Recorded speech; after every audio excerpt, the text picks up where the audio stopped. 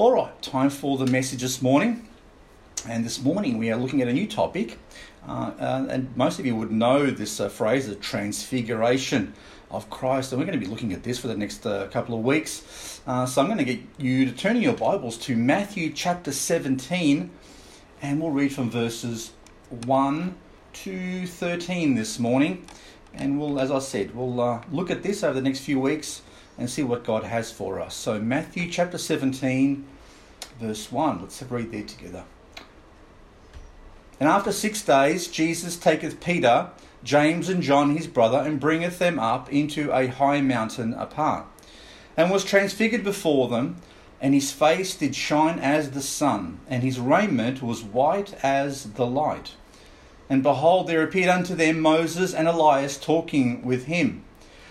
Then answered Peter and said unto Jesus, Lord, it is good for us to be here. If thou wilt, let us make here 3 tabernacles, one for thee, one for Moses, and one for Elias.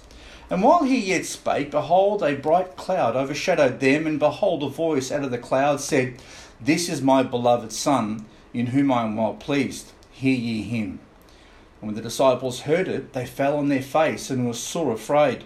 And Jesus came and touched them, and said, Arise, and be not afraid. And when they had lifted up their eyes, they saw no man, save Jesus only. And as they came down from the mountain, Jesus charged them, saying, Tell the vision to no man, until the Son of Man be risen again from the dead. And his disciples asked him, saying, Why then say the scribes that Elias must first come? And Jesus answered and said unto them, Elias truly shall first come and restore all things. But I say unto you that Elias is come already, and they knew him not, but have done unto him whatsoever they listed. Likewise he shall also, the Son of Man, suffer of them. Then the disciples understood that he spake unto them of John the Baptist. Let's go to the Lord in prayer now, and we'll commit this time to him and see what he has for us. Father in heaven, we do thank you once again that we have the freedom to read your word and to be able to learn from it. We do thank you for it. We do thank you that we can trust every word within it, and that you have preserved it for us for all these years, Lord, that we might understand you, understand ourselves and what you would have of us. We do thank you for this time, and we just pray that you would bless us with your presence, that your Holy Spirit would teach us your truths, and we do pray that our hearts and our minds would be ready to accept that truth, that we would be willing to live it in our lives. Indeed, as our brother Alan has shared with us already, that we would be filled with the Lord Jesus Christ in our lives as well. We ask these things in his precious name. Amen. We have over the last few weeks spoken about or examined a question that Micah posed, or that was posed in the book of Micah, about what the Lord requires from his people. And the answer to that question, as we saw over those few weeks, was to do justly, to love mercy, and to walk humbly with our God. The most perfect example we have of this, obviously, is Jesus, who did those things perfectly right his entire life. In fact, the record of his life, as we read them about it in the actual Gospels, shows that he was always perfectly just, that he always showed wonderful mercy, and that he was humble beyond what we would even comprehend for our own lives, or that we would even comprehend in terms of its humility. What makes the humility of Jesus so astounding is this. If God asks us to be humble, there's plenty of good reasons for us to be humble. I mean, we're not perfect at all. We sin, we have sin natures, we're fragile, we're very, very weak. It doesn't take much for us to fall apart, to get sick. It doesn't take much for us to die, as we've seen this particular pandemic at the moment. It should be really easy to convince us to be humble because we're very finite and we're very, very imperfect. And it should be easy to convince us to be humble, but not normally, because people are, funnily enough, very proud of themselves, and pride is a problem, which we've examined over the last few weeks. But what about the Son of God? Let's compare ourselves to him for a moment. What about being humble when you're the Son of God? I remember an old funny song that went a bit like this. It said, "Oh Lord, it's hard to be humble when you're perfect in every way." Now that song is a bit of a funny one, because obviously someone's looking at himself in the mirror and saying, "I'm perfect," but how can it's hard to be humble when I'm so perfect, and it's a bit of a joke. But what about when you are perfect? What about if you are perfect in your nature, that when you are immortal, when you are all-knowing and powerful, when you're so high above everyone and everything else that exists in the universe and beyond, that there is no comparison to you, how hard would it to be humble? That's the interesting situation we have with the Son of God, who came to this world from heaven. You see, the Bible says that he existed through all of eternity with his heavenly Father, that he was glorified by the angels, by all the angels, and they would worship him.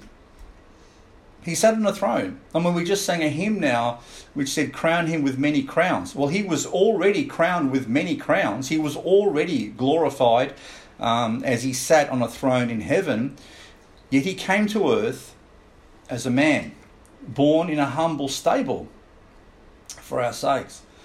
Now, when Jesus walked on water, when he healed the sick, when he raised the dead, when he calmed the storms, when he preached with great authority, when he confounded the scholars of his day, when he fed 5,000 people with a few loaves and fishes, when he cured lepers with a single touch, when he made the blind to see, the lame to walk, the deaf to hear, he was demonstrating who he was.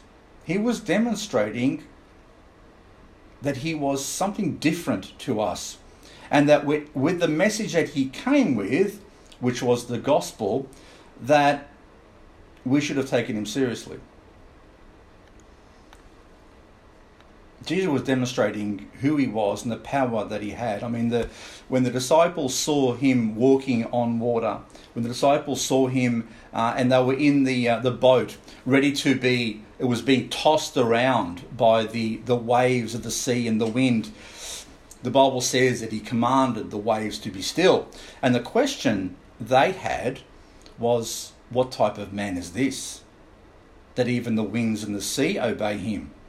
Well, that's the important question that we're going to be looking at over the next few weeks. What type of man is this, that even the winds, the sea, the earth obeys him? Well, he's not just a man. There was a small group of people who were the closest to Jesus, and the three we know them as Peter, James and John. And to those three, he chose not just to reveal his nature through miracles and the like, but he showed them what was inside him that was cloaked by his humanity. One of the most important doctrines about Christ is his nature. Who is he exactly? There are some who teach that Jesus was just a man. There are some that might teach that he was a man who used to be an angel. But the Bible tells us something very, very different. The Bible tells us that this man we know as Jesus of Nazareth was in fact the Son of God who existed in eternity. I mean, we know about his birth. We know about he was fully human because he suffered, he got tired, he thirsted, he got hungry, he got weary, he experienced joy, grief, sorrow, frustrations, the limitations of a human body as well.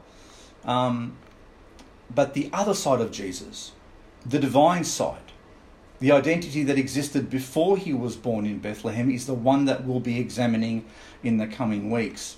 The one the Bible calls the Word of God. The Apostle John, if you have your Bibles, turn to John chapter 1 verse 14 with me. The Apostle John, who was present at this particular time on the top of this mountain, as we've just read, puts it in this particular way. This is in John 1:14. It says, and the Word, which was Jesus, before he was born in Bethlehem, was made flesh and dwelt among us. And notice the next phrase, and we beheld his glory, the glory as of the only begotten of the Father, full of grace and truth.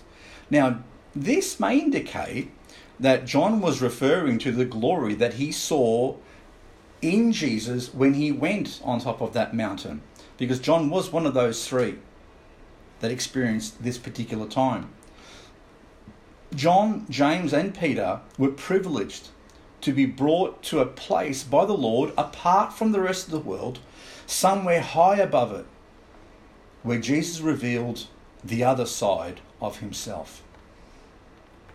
So it begins this passage by saying that after 6 days, Jesus taketh Peter, James, and John, his brother, and bringeth them up into a high mountain apart. You know something? Not everyone gets to see this side of Jesus. There are a lot of people in this world who believe that Jesus existed. They believe he was a good teacher.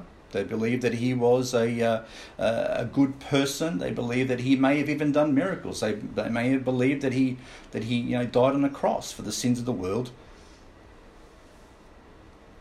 But there are only few who get to experience him and see him for what he really is. People in this world may say a lot of things with their mouth, but their lives tell a bit of a different story. This morning, my prayer is that we have truly come to know Jesus for who he is. And if we understand Jesus for who he truly is, then our lives should demonstrate that. They should proclaim that truth, that we have come to know and experience this risen Saviour, who we call the Son of God. The question, though, is, there are only few who go on top of this mountain. And what does it mean to go on top of a mountain and spend time up there and for Jesus to reveal himself? Well, my prayer is that we'll understand what that means as well. Not only in this sermon, but in the coming sermons. Because my prayer is that your desire over these few sermons to know Jesus, your desire to spend time with Jesus, your desire to have Jesus reveal himself for who he truly is to you would grow as a result. And that you would truly see him as the one who sits at the right hand of the Father and is glorified because of who he is and for what he's done. So let's look at the background of this situation. So Jesus has asked these three disciples of his to come up aside. He's taken them away from the rest of the disciples to come up on top of a mountain, and there he would reveal himself as the Son of God. Why now? Why this particular time did this particular thing occur? I mean, Jesus has a reason for everything. God doesn't do things willy-nilly. And one of the things I want to find out is why this particular time, first of all, did Jesus ask them to do this, and why did he reveal himself? Why did these things take place to these three closest disciples? So Jesus, to Matthew, records that after Jesus was baptized, he went into a desert. And there in the desert, he spent 40 days there, and he was tempted by the devil for those days. And when he returned, the Bible says that he discovered that John had been put in prison. And if you remember, Jesus was baptized by John, and John proclaimed that this was the Lamb of God whom God had sent into the world. Jesus then, you remember the actual Holy Spirit came down upon Jesus. God the Father said, "This is my beloved Son," and off he went. And the first thing he went was into the desert. He went into the wilderness, the Bible says, and he came back and he finds that John had been put in prison. And in Matthew chapter 4, so if you turn back with me just there for a moment, you'll notice it says there, John chapter 4, verse 17. John chapter 4, verse 17, it says, From that time, Jesus began to preach and say, "Repent, for the kingdom of heaven is at hand." Repent, for the kingdom of heaven is at hand. So I want you to notice, from that time. So before that, Jesus didn't preach that. It was only from that particular time Jesus began to preach, repent, which means change your mind. Focus now on what's important. Put behind you the things that you believed, the things that you were doing before, and focus on this direction now, and that is the kingdom of heaven is at hand. God's kingdom is at your doorstep. Get ready for it. The preaching of the kingdom was presented to Israel in a way that gave them a choice to receive Jesus as their king. Jesus is called the Son of David because he was a descendant of King David on both sides of his family. Okay, now Jesus wasn't obviously born of Joseph, but even Joseph was a descendant of King David, and so was Mary. Jesus was in the lineage of King David, as God had promised that he would provide David. He made a promise to King David that there would always be someone to sit on the throne, on his throne. And Jesus was fulfilling that. So Jesus was coming to Israel and presenting to them the kingdom of heaven. And he was the king. Okay? So if they would receive him, he would be their king and would fulfill the promises of God that God had made to send them a saviour and a king to lead them. But we see with each passing chapter in the Bible, with each passing chapter in Matthew and the other Gospels, that the religious leaders, the priests, the scribes, the lawyers, the Pharisees, the Sadducees, the rulers, the ones who should have known, the ones who knew the Bible, the ones who had the Bible, the ones who saw all the prophecies in the Bible and probably had memorized many of those Bibles, an increasing hostility towards Jesus. They wanted less and less of him. Instead of receiving him and recognizing and asking, "Where were you born?" "I was born in Bethlehem." "Oh, the prophecy says he would be born in Bethlehem."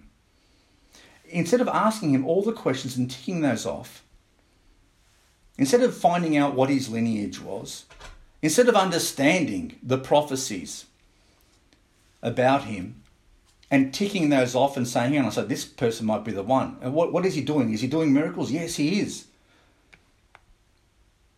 He's healing the sick. He's opening the eyes of the blind. This might be the one. Instead, they became more and more hostile towards Jesus, so much so, even for us reading, it was evident that they had rejected him as their king. So the ones that should have known rejected him, leaving the poorer people ignorant of that truth. By chapter 14 of Matthew, the Bible says that John the Baptist had been killed. So Jesus not only came back to see him put in prison, but by that stage he had been beheaded by Herod. And the Sadducees and the Pharisees were becoming more and more arrogant with their assertions against him and with their demands of him. There's a particular passage that says that they demanded a sign from him, even though he had performed many miracles, even though he had taught so eloquently, even though he had already proven who he was. Still they demanded more and more from him. And Jesus warns his disciples about the Pharisees and the Sadducees, about their cunningness, about their evil, about their hypocrisy. And he asks a specific question where Peter makes a profession. And he asks him, who do you say that I am? And Peter makes this unbelievable profession. He says, "You're the Christ, the Son of the living God." And it is no coincidence that Jesus asked this question, or this important question, at this particular time. He says, "Who do men say that I am?" to his disciples. You see, his disciples weren't just sitting there huddled in a just small group every time that he went around. They would mingle with the people. They were asked to share food with the people. They would talk to people. They'd be getting feedback about what the public was actually understanding about Jesus. And the response Jesus got from his disciples is also very interesting. He asked this question at this particular time, and the response he got back from his disciples about what people were saying about Jesus confirmed that the people were still blind about who he was.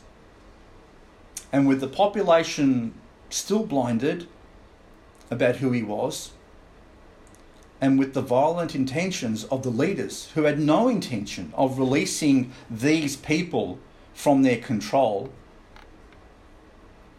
Jesus changes tact. Look at Matthew chapter 16, verse 13 with me for a moment. Matthew chapter 16, verse 13. It says, when Jesus came into the coast of Caesarea Philippi, he asked his disciples, saying, "Who do men say that I, the Son of Man, am?" And they said, "Some say that thou art John the Baptist. Some say Elias, and others Jeremiah, or one of the prophets." He saith unto them, "But whom say ye that I am?" And Simon Peter answered and said, "Thou art the Christ, the Son of the living God." And Jesus answered and said unto him, "Blessed art thou, Simon Bar-Jonah." Do you remember he was originally called Simon? Jesus called him Peter. And Bar-Jonah means that he was the son of Jonah. "For flesh and blood hath not revealed it unto thee, but my Father which is in heaven." Such a bold and correct statement from Peter only served to highlight a sad fact. That even though Jesus had done miracles, even though he had done already so many things to prove who he was, that the people remained in spiritual darkness, not recognizing him as the one whom God had promised. To say that Jesus was John the Baptist, to say that he was Elijah, to say that he was Jeremiah or some other prophet, revealed that they were ignorant of who he was. And on top of that, the leaders who should have recognized him hated him because he revealed their hypocrisies and their false teachings. They saw Jesus as a threat to their power over the people. So they not only kept the people in ignorance, but they themselves didn't want to give up the power that they had. And Jesus became more and more of a threat to them. But for a small group of people who had put their faith in him, they recognized who he really was. And this was revealed to them by God the Father. You see, God the Father reveals his truth to people. The question is whether people will receive it, or whether they have other intentions within them. What I want you to take note of is that there's a shift now in the approach that Jesus takes. That's revealed in the following verses. Look at verse 20 of Matthew 16. Look at the response that he says to his disciples. So he's asked his disciples, "Who do people say that I am? Who do you say that I am?" Now look at verse 20. In Matthew 16 he says, "Then charged he his disciples that they should tell no man that he was Jesus the Christ." I want you to tell anyone that I'm the Messiah. And look at verse 21. "From that time forth." Do you remember what Jesus, when he started preaching the kingdom of heaven is at hand? He started preaching when he came back from the wilderness. And it says now, from this time forth, began Jesus to show unto his disciples how that he must go unto Jerusalem and suffer many things of the elders and chief priests and scribes and be killed and be raised again on the third day. Jesus wasn't talking about being crucified, being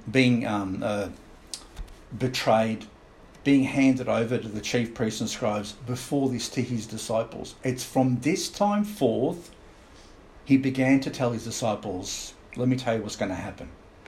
They're going to betray me. I'm going to be betrayed. I'm going to be handed over. I'm going to suffer at the hands of the elders and the chief priests and the scribes, the ones who wanted to kill him, and I will be killed.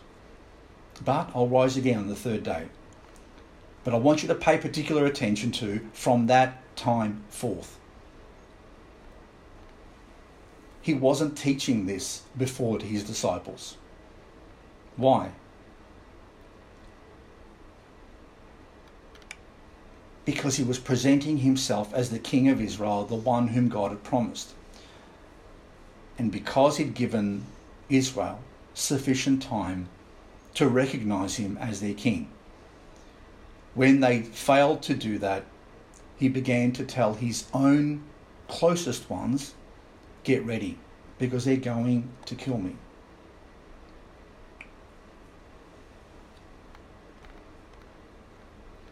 Mark says the Apostle Mark says the same thing, or Mark says the same thing in his writings. He says in Mark 8:31, and he began to teach them. He began, as Mark says, to teach them that the Son of Man must suffer many things and be rejected of the elders and of the chief priests and scribes and be killed, and after 3 days rise again. So Mark says the same thing.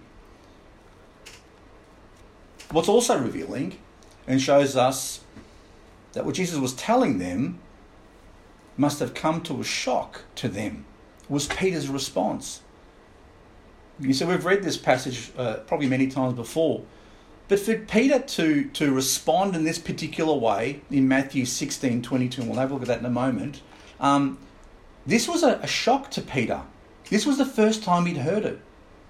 And the Bible says that he actually rebukes Jesus. He tells him off for even thinking such a thing. What are you talking about? You're the king. You're the coming Messiah. You're the promise of God. What are you talking about? They're going to kill you. How can this possibly be? We've been following you now for a while. Look at Matthew 16:22. It says, then Peter took him. He took him. I wonder whether he just grabbed Jesus. And he says, he began to rebuke him, saying, be it far from thee, Lord. This shall not be unto thee. And Jesus' response is very telling in this particular passage. He says, but he turned and said unto Peter, get thee behind me, Satan. Thou art an offence unto me, for thou savourest not the things that be of God, but those that be of men. You see, it was hard. This was a hard pill for them to swallow. They had thoughts of glory when they followed Jesus. They imagined themselves as they followed him. Yes, it was probably hard going, you know what I mean, following Jesus. But in their minds, they thought, he's going to be the king. He's going to be sitting on a throne. He's going to fight against the Romans. We're going to be in a position of power with him. We're going to be ruling with him soon.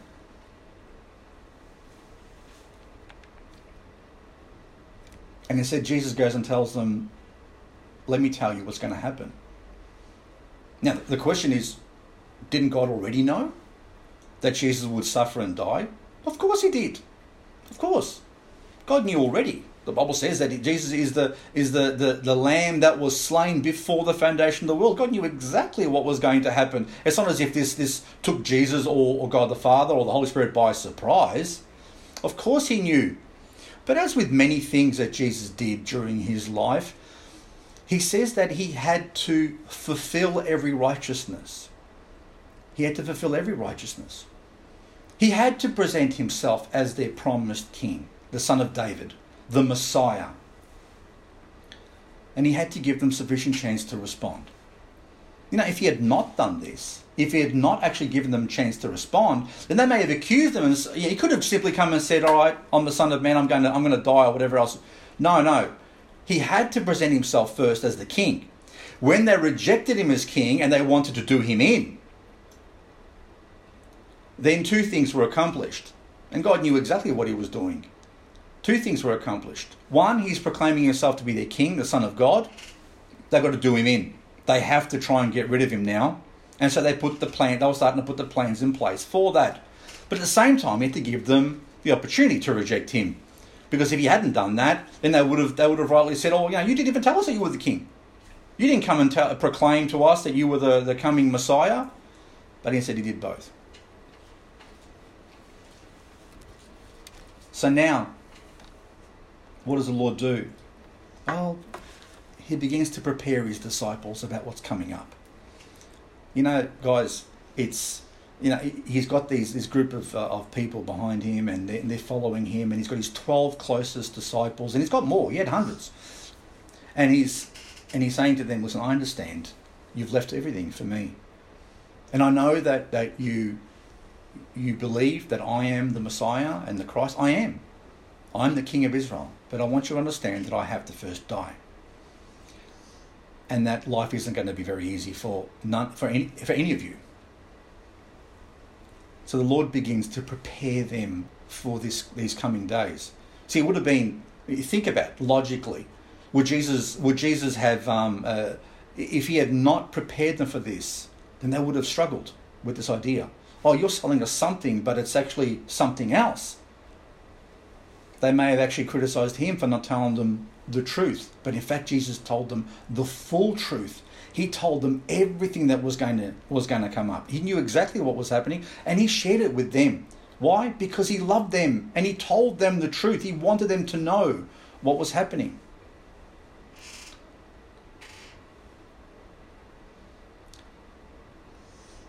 We see that this time was needed, because even with the time that they were told about, and there were several, they struggled with the idea about Jesus dying. They struggle with it. We see recorded a number of times in Scripture that Jesus repeats over and over, the Son of Man is going to be handed over to the leaders, and he's going to suffer, and he's going to be crucified. And they struggled with it. It's almost like they didn't want to accept it, even to the point where he's on his way to Jerusalem, and you have a situation where John and James's mother gets involved and says, when you're sitting on your throne, can they sit one on your left hand, one on your right hand? And Jesus rebukes them. He's going off to his death. He's heading to his death in Jerusalem, and they were arguing about who was going to be sitting on his left and right hand, which means they still hadn't comprehended. They couldn't quite either grasp it, or they didn't want to believe it. They were probably still hoping against hope that he might have been wrong.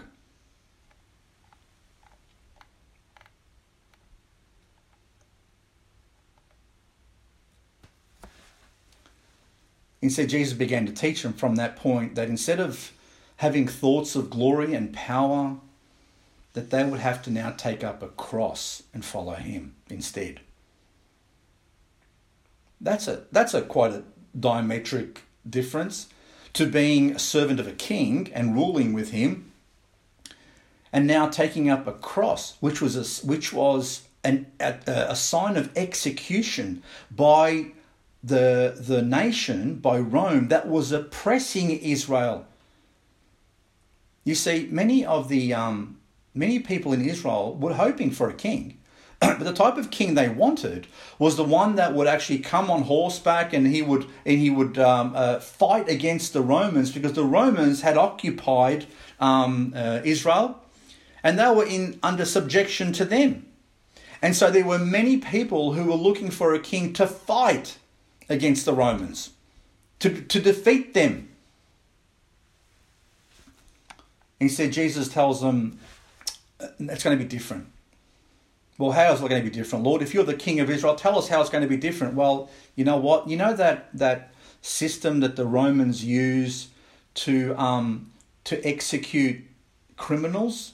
The ones that, you guys see occasionally on the side of the road, where they take people who are criminals, who maybe have shown resistance to their government, or maybe have broken a law. The one where they hang them up on the side of the roads, and they make them carry that cross to their own place of execution. That one?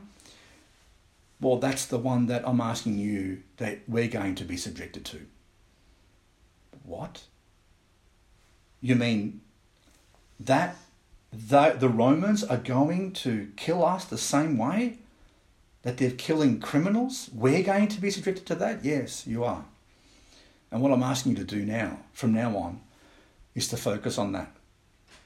Because it's only the ones who are going to be willing to take up that cross and continue to follow me are the ones who are going to be my disciples.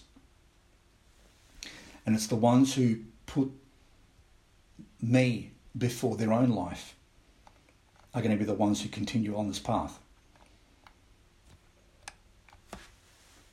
Following Jesus from now on meant death and suffering.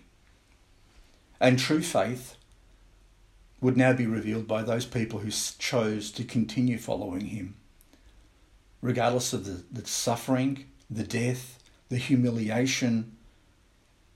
Those who would seek to put him first and be willing to die. So Matthew 16, chapter 24 says, Then said Jesus unto his disciples, If any man will come after me, let him deny himself and take up his cross and follow me. Carrying that cross meant public humiliation. I mean, we worry sometimes about the freedoms that we have in this country and how they're slowly being eroded because people prefer security over freedom. And I understand there's a bit of a balance there. And there's a fear among many Christians that slowly our freedom to be able to express our own faith, our freedom to be able to worship, is getting less and less over time. But imagine being in a culture where simply saying that you're a Christian meant that you were publicly humiliated, shamed, and put to death. Well, that's what it was like. It meant suffering. Jesus was not promising his disciples, if you want to walk with me, he's not promising glory. He's promising death. And this was something difficult to swallow. And this was something every apostle, every disciple of Jesus indeed experienced in their life, including John, who was exiled to a prison island, and there he wrote the book of Revelation. Now think of the adjustment you and I would have to make if you were in the same situation. Imagine the adjustment in your heart and in your mind. What would you have done in this situation? You'd left, you started following Jesus, you believing that he was the coming king, and you probably had in your mind that he would conquer everyone and everything would be fantastic and you'd have a fantastic position with him, and then all of a sudden Jesus says, no, it's not going to be like that. When you follow me, you're going to die. What would you have done? Would you have continued to follow Jesus? Or would you have abandoned him? The choice really shows whether you believed in him or not. Now, people in life, and this is true of most people, tend to follow or devote their time and attention to something as long as it suits them. As long as it suits them. When it doesn't suit them anymore, they change. And this is what we see with the disciples and a number of disciples that Jesus had when things started to go a different direction.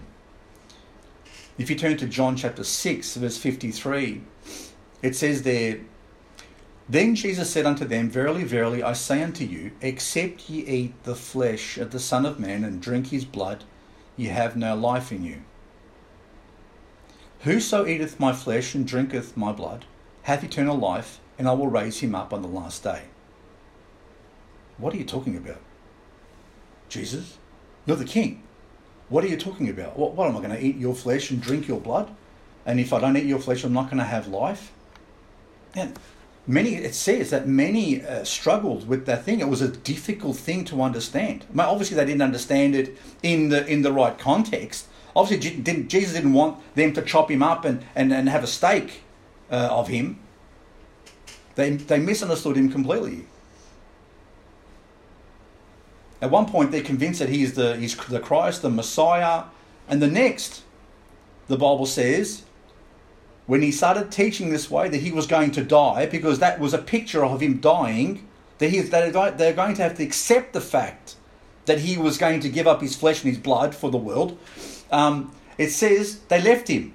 In John 6:66, it says, from that time, many of his disciples went back and walked no more with him. So what happened to their faith? What happened to their faith? Well, there was no real faith to begin with. They followed Jesus because they were convinced that there was a benefit from it. If he's the king, then I'm going to have a position. Things are going to work out. Well, I'll invest some time in it now, but you know what? There's going to be a reward at the end. The calculation is easy to work out. I follow Jesus now. He becomes a king. Then I'm going to get the reward at the end. There's an investment that takes place. Because God's going to owe me something. When I followed him, if I follow him before he becomes king, then he's going to have to reward me somehow. But let me ask you a question. Isn't that what many people do in life? As long as there's a perceived benefit, I'll invest some time in it. As long as it benefits me, if I see the investment going to come through, then I'll continue with it.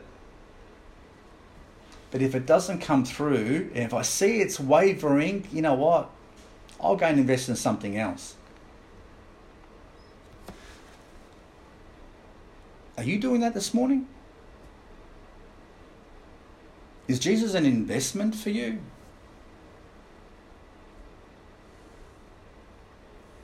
Because that's what religion teaches. Invest, and there'll be something that comes at the end of it. Christianity does not teach that. Christianity tells us to put our faith, our hope, our belief in him because of who he is, because it's right, regardless of the perceived benefit you're going to have in this life.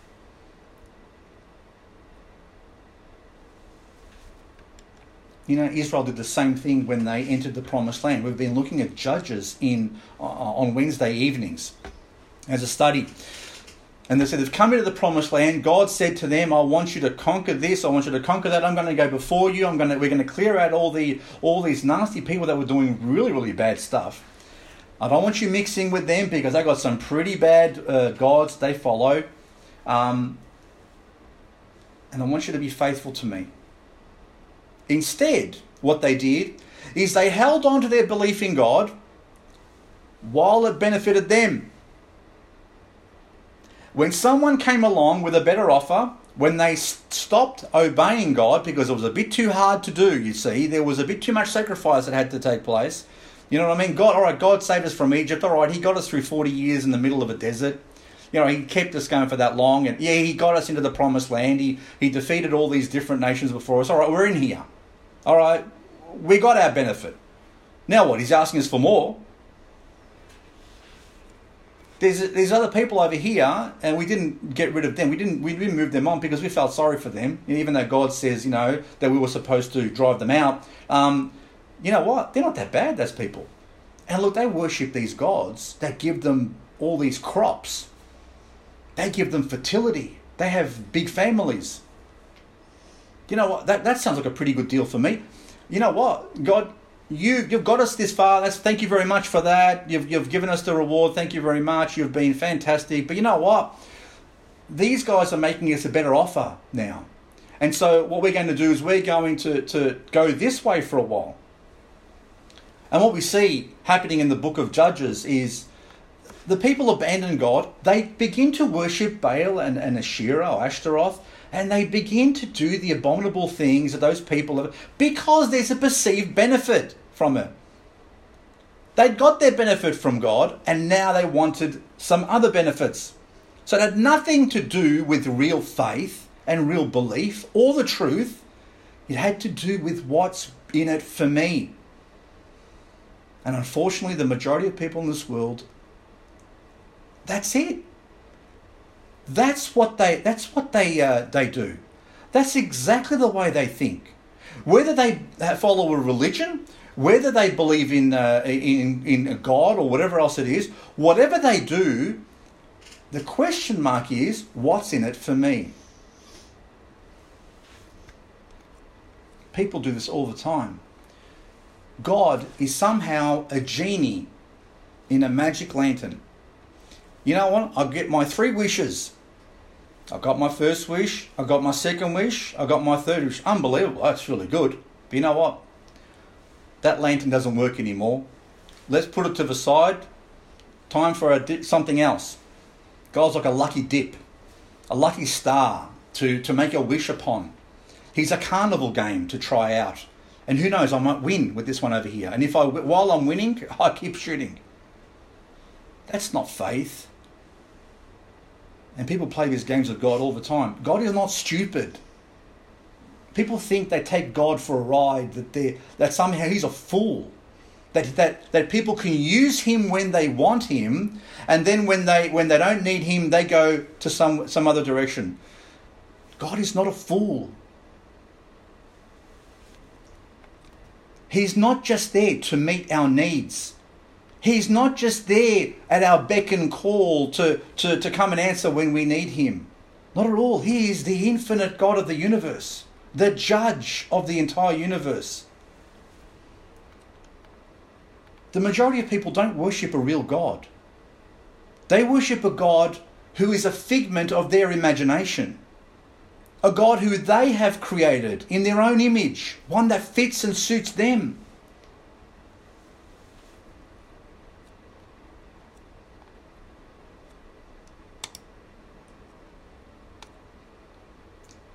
Someone might ask, hang on a sec, are you teaching that a person can lose their faith?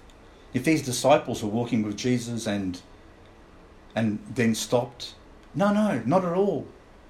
The Bible doesn't say you lose faith when it's genuine faith. But look at what Jesus says about those who did leave. John chapter 6 verse 64. He says, but there are some of you that believe not.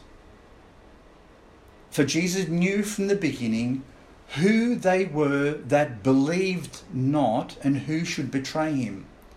He knew from the very beginning everyone that followed him, why they were following him. He already knew who was real and who wasn't. He already knew the ones who would abandon him because they had no real belief, because they were in it for their benefit. And he even knew the one who would betray him, who was part of that group, who was Judas. So in the midst of that betrayal, in the midst of all those disciples leaving him because they couldn't they weren't in it for this particular ride, they were in it for something else, he turns to his 12 and he says to them, he says to the 12 in verse 67 of John 6, he says, will you also go away? Do you also want to go? Then Simon Peter answered him, Lord, to whom shall we go? Thou hast the words of eternal life, and we believe and are sure that thou art the Christ, the Son of the living God.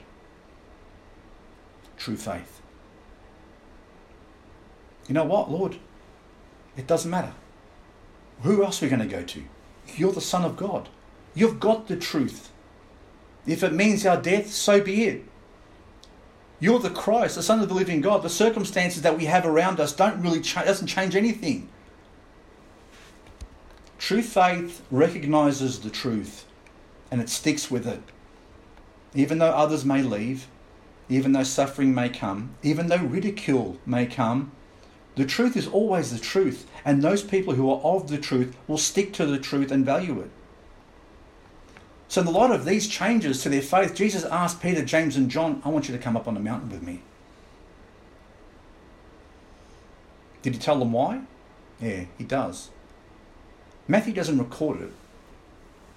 But it says in Luke, if you have your Bibles, turn to Luke chapter 9 for a moment. He invites them up to a mountain to pray. He invites them up to a mountain to pray.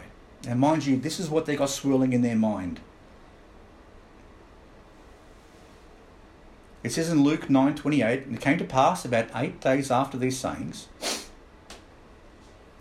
that he took Peter and John and James, he went up into a mountain to pray. And as he prayed, the fashion of his countenance was altered, and his raiment, which means his clothes, was white and glistening, Luke records.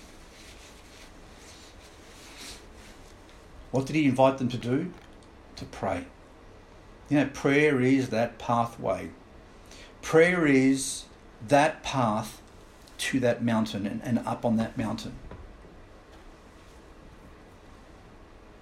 And if you want Jesus to reveal himself to you, then pray. And there's a time and a place for it. It's a place that's separate from the world. In this picture of this mountain, of being on top of a mountain, is a metaphor for something. And if it's a metaphor for anything, it's a metaphor of heaven.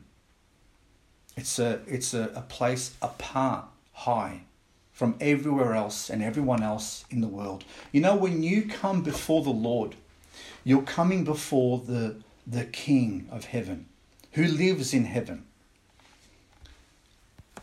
And there's a time and a place for it. And it requires effort. You know, walking up a mountain is not an easy thing to do. I'm not exactly the fittest person in the world. And it's a struggle to get up to the top of a mountain. I'd probably struggle to get to the top of a mountain. And it would have been similar for the apostles. To walk up a hill is a challenge. And I know that prayer sometimes is a challenge for many of us. You know, when you go to bed at night and you're praying, trying to pray before you get to sleep, you're so tired sometimes. And I know that many of us have fallen asleep while we're even praying. Prayer is effort. But prayer, think of what prayer is. It's actually you in heaven before the glorified one, before the one who shines like the sun. And I want you to notice a couple of things. I want you to notice two important things, that it wasn't the disciples' prayer, it wasn't while they were praying that Jesus was transfigured, it was when he was praying.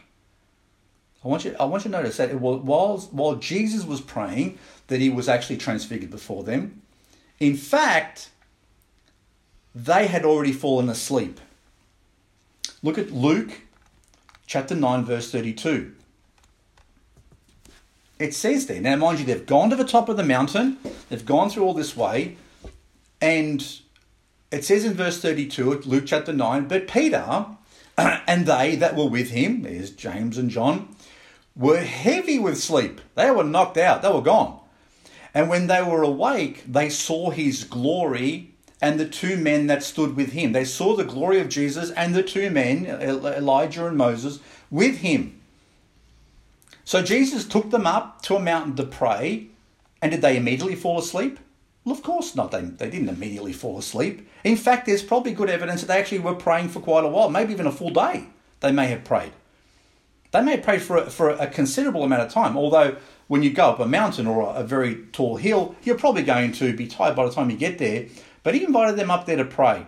And you'll notice something interesting. In Luke, it says that it came to pass about 8 days after these sayings, he took Peter and John and James and went up into a mountain to pray. And as he prayed, the fashion of his countenance was altered. So while Matthew says after 6 days he took them up, what's going on? Hang on a sec. Luke's saying after about 8 days, he went up, they prayed, and Jesus was altered, and then Matthew says after 6 days he went up. Well, yeah, both are correct, obviously. Matthew records they departed after 6 days, but Luke focuses on the actual transfiguration and the prayer. Luke mentions the prayer.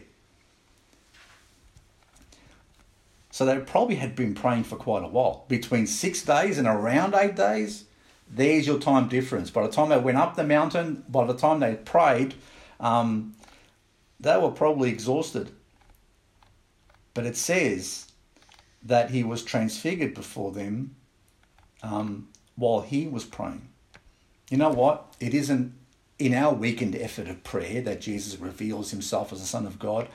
It's when he prays. When does Jesus pray? Well, the Bible says that even now he intercedes for us to the Father. Even though he's sitting on a throne, when you come before the Father, guess who you're praying through? You're praying through him. When you come to God the Father in Jesus' name, he's making requests to the Father for you. And the Bible says that he is our high priest. He's the one who stands or sits between us and God. When you pray and you're a child of God, the Bible says that he turns to his Father and requests those things. He prays on our behalf. Turn to Hebrews chapter 7 with me for a moment. There we go. Okay, we're almost done. It says in Hebrews chapter 7, verse 25, wherefore he is able to save them to the uttermost that come to God by him, seeing he ever liveth to make intercession for them. For such an high priest became us, who is holy, harmless, undefiled, separate from sinners, and made higher than the heavens. That's Jesus, our high priest, the one who is holy, harmless, undefiled, separate from sinners. He is higher than the heavens, and he ever lives to make intercession for us. Intercession means to come in between and to advocate on behalf of. He is our guy up there in heaven. He is our Saviour in heaven, interceding always for us. So have you come to put your faith in Jesus this morning? If you have, my question to you is, why? Is it, as Peter declared, he is the Son of the living God to you? That he is the only one who has the truth, regardless of the consequences of that this might hold for you? Or is he someone that you go to when you just have need of him? Have you understood that to be a disciple, that there's a cross that needs to be carried? That Jesus didn't promise a lifetime of luxury, a lifetime of no problems, but he promised a lifetime of suffering on his behalf. Have you denied yourself and understood that Jesus needs to come first? Is it the type of faith that you have? Salvation comes not by trusting in yourself or by thinking that you or I are number one in this world, but having Jesus as number one. If he is truly your Saviour, if he is truly your Lord, which means your Master,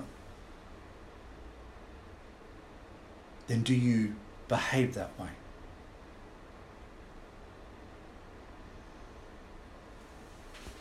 Is he the one you long to go to in prayer?